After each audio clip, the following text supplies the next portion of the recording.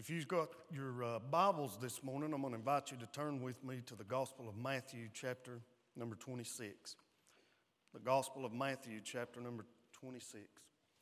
Over the last couple of weeks, we've been talking about the suffering servant out of Isaiah, chapters number 52 into chapter 53. But I'm going to ask you this morning to turn with me to Matthew, chapter number 26. We're going to begin reading when we get there at verse number 36. Matthew 26, 36. And while you're turning there, I want to read to you a passage out of Isaiah chapter number 53. The Bible records in Isaiah 53, verse number 3, that he is despised and rejected of men, a man of sorrows and acquainted with grief, and we hid, as it were, our faces from him.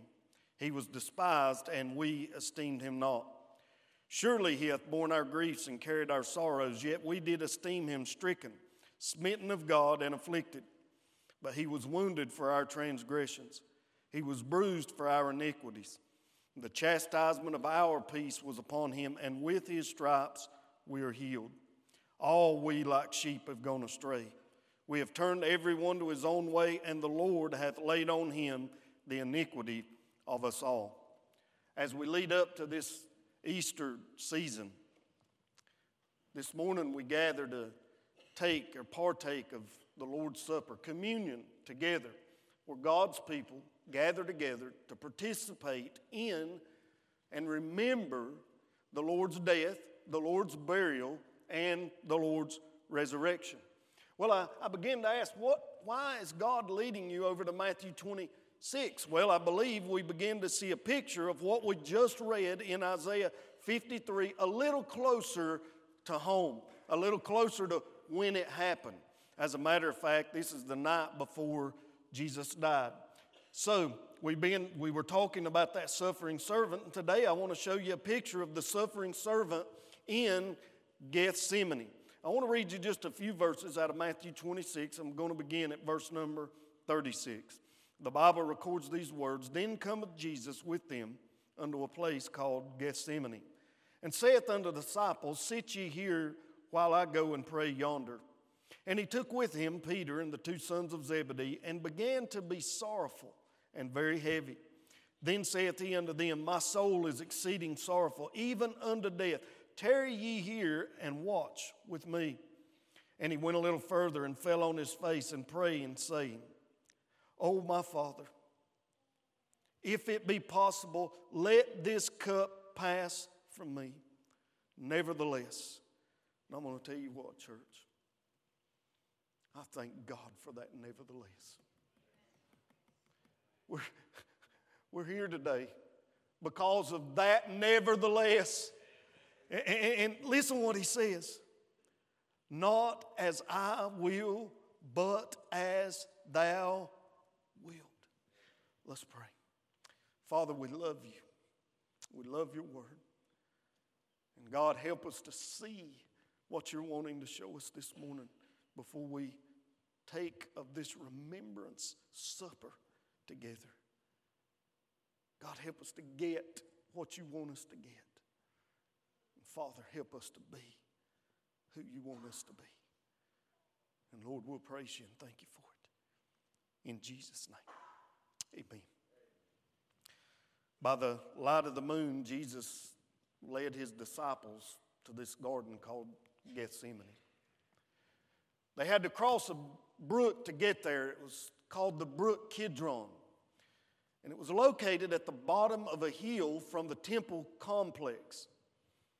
And if you'll remember, this was a time of year called Passover.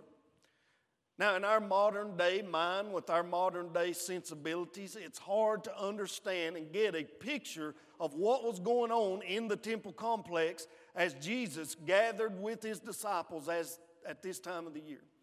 Well, I don't really know the exact distance that it was, but it was probably a couple of 100 yards from the temple complex up on this mountain, down a hill into this brook called Kidron.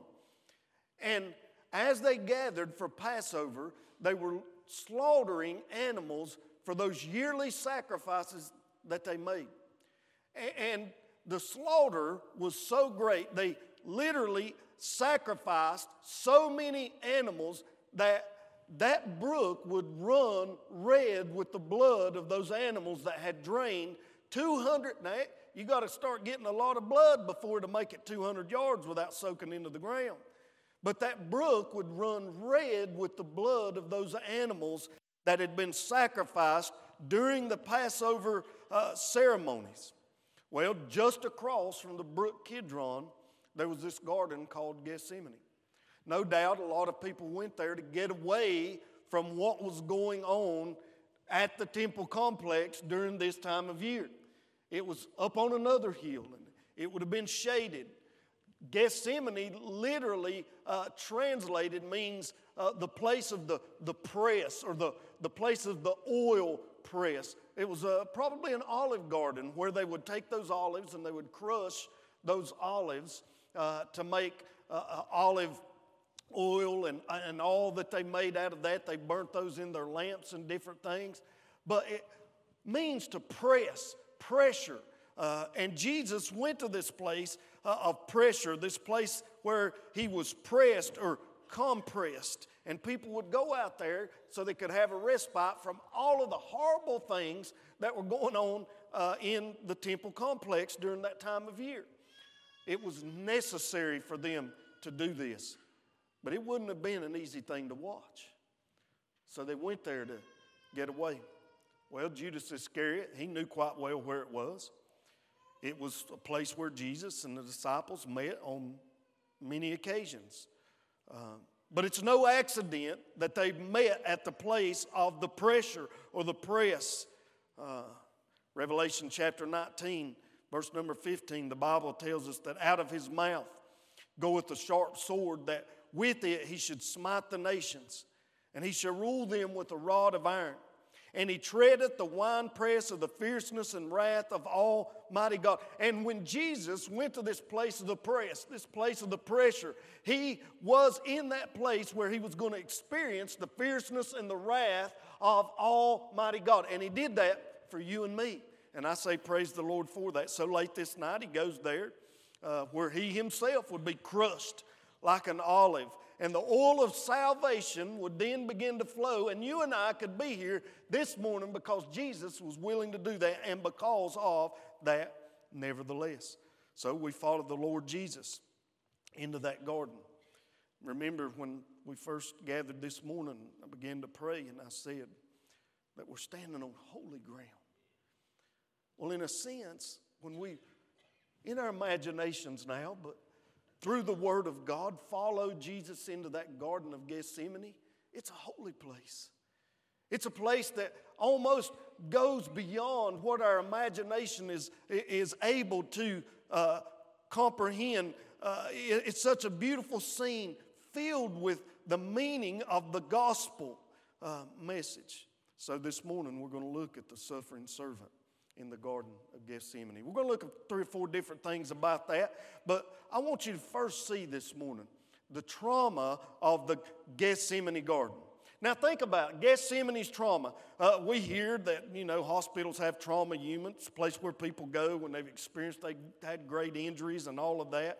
But Gethsemane was the trauma center in the life of the Lord Jesus. But I want to tell you, because of that, nevertheless, Gethsemane is the trauma center in the life of me and you as we gather here this morning. We see there the trauma of the sorrow of the Lord Jesus. Look what the Bible says here in verse 36. Then cometh Jesus with them unto a place called Gethsemane, and saith unto his disciples, Sit ye here while I go and pray yonder. And he took with him Peter and the 2 sons of Zebedee, and began to be sorrowful and very heavy. What did we read over there in Isaiah chapter number 53? That he was a man of sorrows who was acquainted with grief. And what we saw over there 700 years before it happened is happening right here before our eyes as we read in the 26th chapter of Matthew this morning, the trauma, of the sorrow of the Lord Jesus. The Bible says that he began to be very sorrowful. Now, remember on the Mount of Transfiguration, he took Peter, James, and John. There was people that had been following him. But Jesus is now going to this place, and the number that's with him had begun to dwindle. And the Bible says in verse number 38 that he began to be very sorrowful. Verse number 39, look what the Bible says. And he went a little farther and fell on his face. Jesus had already come a long way, had he not? I mean, he was born to this virgin over there in Bethlehem. Because of the danger imposed upon him by Herod the Great, they had to flee down into Egypt. And at the appointed time, they moved back up to Nazareth. And then Jesus went over to Galilee and began to minister and did his miracles and all of that. But the time had come that he had to make his way to Jerusalem.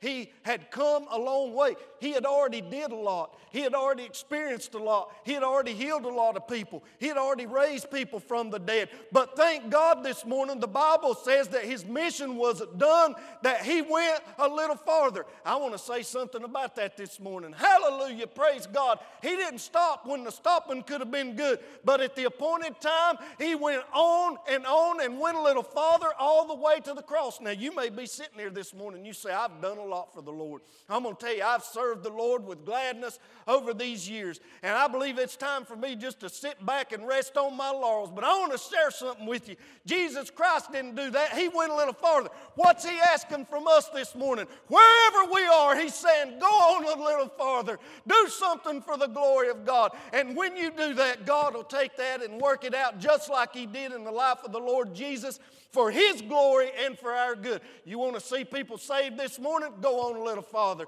You want to see somebody experience the life of Christ this morning? Go on a little farther. You want to see a disciple made? Matter of fact, he didn't tell us to make believers. He said make disciples. You want to see that happen?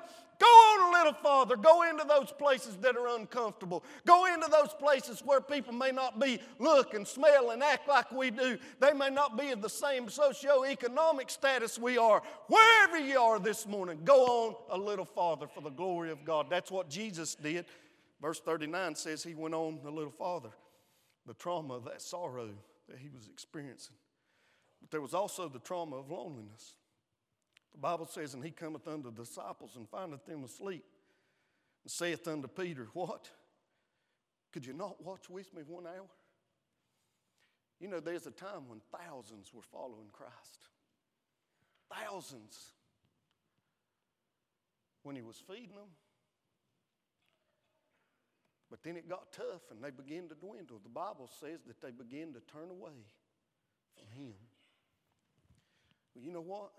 He gets up here in the garden, there's only 12. He goes on a little further and there's only 3. And then comes back and finds all of them have fell asleep. They're not watching. The trauma of loneliness. Everybody had rejected our Savior. And he understood that and he knew exactly what was going to happen. He started with those crowds. He had dropped down to 12. But now he's all by himself.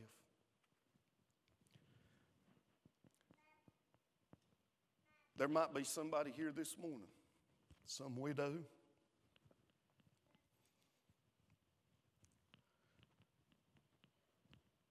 some person that you've had a great tragedy in your life, whether that's relationally or because of death, and you think I'm all alone and nobody understands. I want to tell you this morning, Jesus understands. He's been there and he's experienced exactly what you're experiencing. And the good news is, what does he do about that? Well, the Bible says that he went on a little further and he fell on his face and prayed, saying, "Oh, my Father, if it be possible, let this cup pass from me. Nevertheless, not my will, but thy will be done." You know the key this morning to overcoming the tragedies of life, the loneliness of life, the betrayals in life? Nevertheless, not my will, but thy will be done. Jesus understood that regardless of what was going on in his life, regardless of what the decisions other people around him were making, the best possible outcome could only take place as he submitted to the will of the Father. So it wasn't what I wanted to do, not what the world may claim that needs to be done, but what the Father had set him out, that mission, the will of the Father, was the best possible thing he could do to bring about the best possible outcome in the situation that he's in. So number one, Jesus understands where you are, but number two, Jesus is the answer for the problem for where you are. We follow his example, and God can then begin to work. Nevertheless, not my will, but thy be done. The trauma of that loneliness. There was the trauma of the cup that he was about to drink. What did he say there in verse 39? Let this cup pass from me, nevertheless, not as I will, but as thou wilt. I've often thought about this. I've even preached about it here many times. What was in that cup? As Jesus saw that cup and he said, Father, if it's possible, let it pass from me. Well, the Bible doesn't specifically say, but I believe if we take the whole of Scripture and use our imagination, we can come up with some things that probably was in that cup. When Jesus looked in that cup, he probably saw the sin of the world. Romans chapter 5, verse 12, whereas by one man sin entered into the world, and death by sin, and so death passed upon all men, for all have sinned.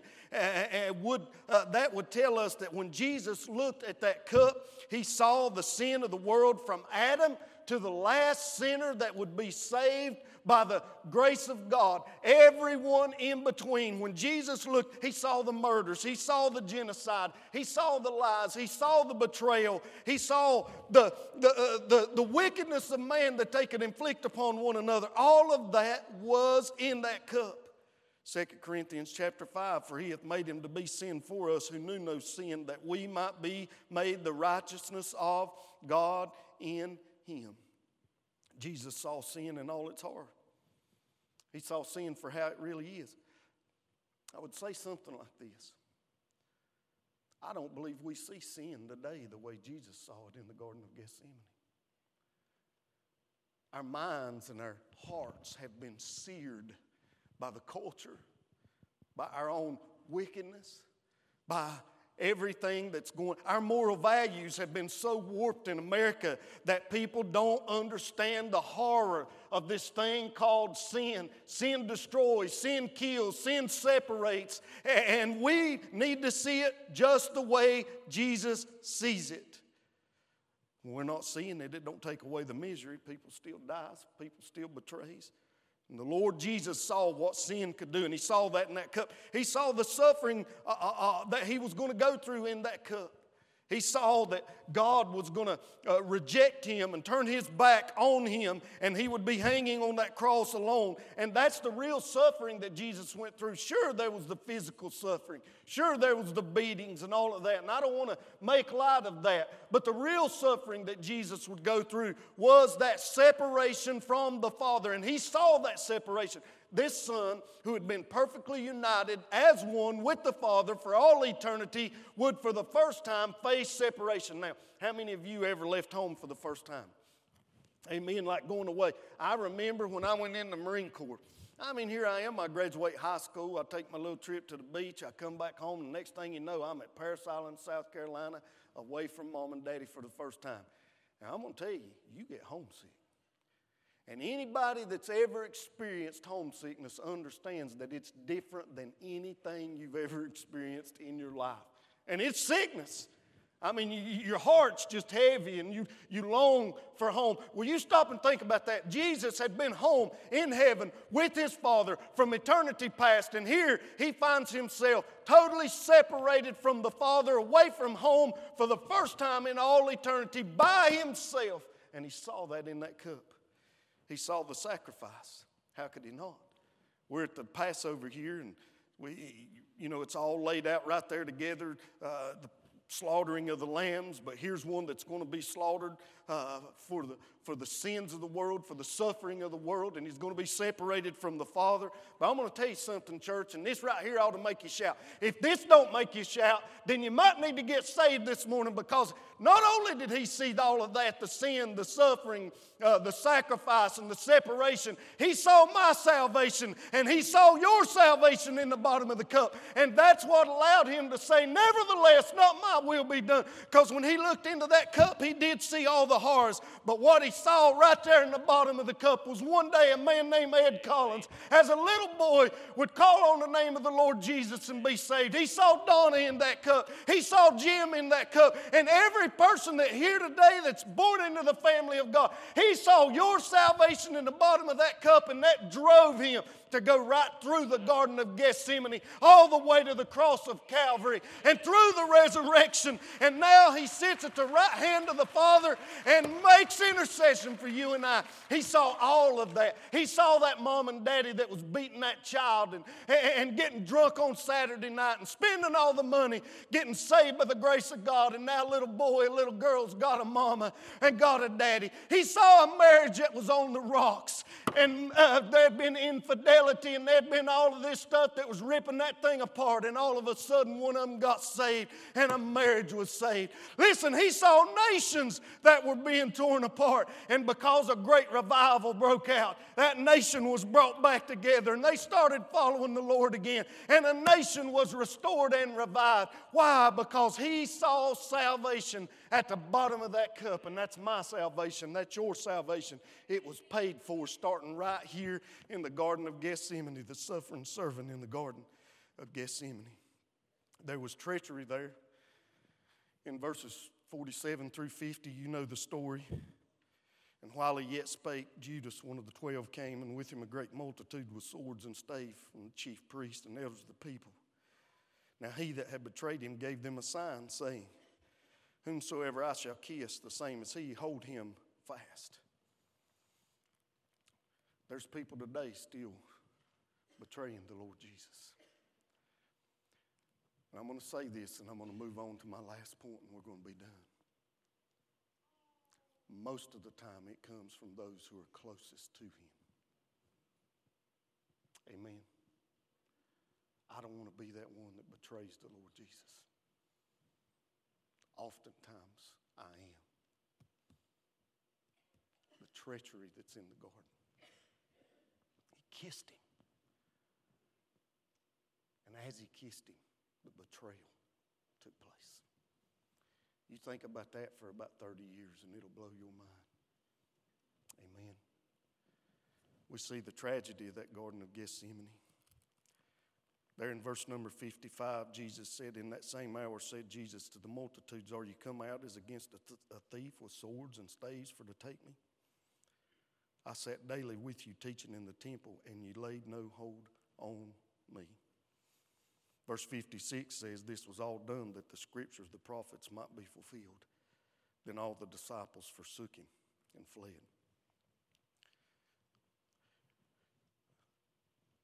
Do you remember over there in I started to say the Gospel of Isaiah. Boy, that's about the truth, ain't it? Isaiah 53, the Bible says, For it pleased the Father to bruise him. You see, oftentimes today we think people say it, and I understand what they're meaning when they say this. It was my sin, it was your sin that put Jesus on the cross. That's not right. God the Father put Jesus on the cross. It was his plan and his will from the beginning, and it pleased him. It pleased him. Why? Because the tragedy of Gethsemane was overcome because God the Father knew that Jesus would get up again. I mean, that's been the story of the Scripture throughout the Bible, ain't it? Why was it that Abraham was willing to sacrifice his son? Because he knew Isaac could rise from the dead. Why is it that God the Father could sacrifice his son? Because he knew that wasn't the end, that there would be a resurrection take place. And as we gathered this morning, and as we talk about this suffering servant in the Garden of Gethsemane, we must understand and know that was the last time the Lord Jesus Christ will ever suffer. So the question is, have you truly looked at this road that Jesus walked up this hill called Calvary, and then truly made a decision that you're going to follow him down that path? You see, the Bible says we're to take up our cross and follow him. Follow him. Follow him. Like Judas, Have we betrayed Him? Have we betrayed Him with words that came out of our mouth? Or have we betrayed Him with words that did not come out of our mouth? Say, Keith, what do I need to do about that? Well, you need to get saved this morning. And then you can partake of the Lord's Supper as one with the body of Christ. Paul said it like this over there in 1 Corinthians. Let a man so examine himself. So I don't know what's going on in your life, only you do. You could be going through suffering this morning, or tragedy this morning, or difficulties of life this morning that are no fault of your own whatsoever. But if you're carrying that burden when God Himself has said, cast it on me, then to you that's sin. Because you're taking what rightfully belongs to God and holding on to it yourself. And that includes suffering. So whatever it is this morning, hearts and minds clear.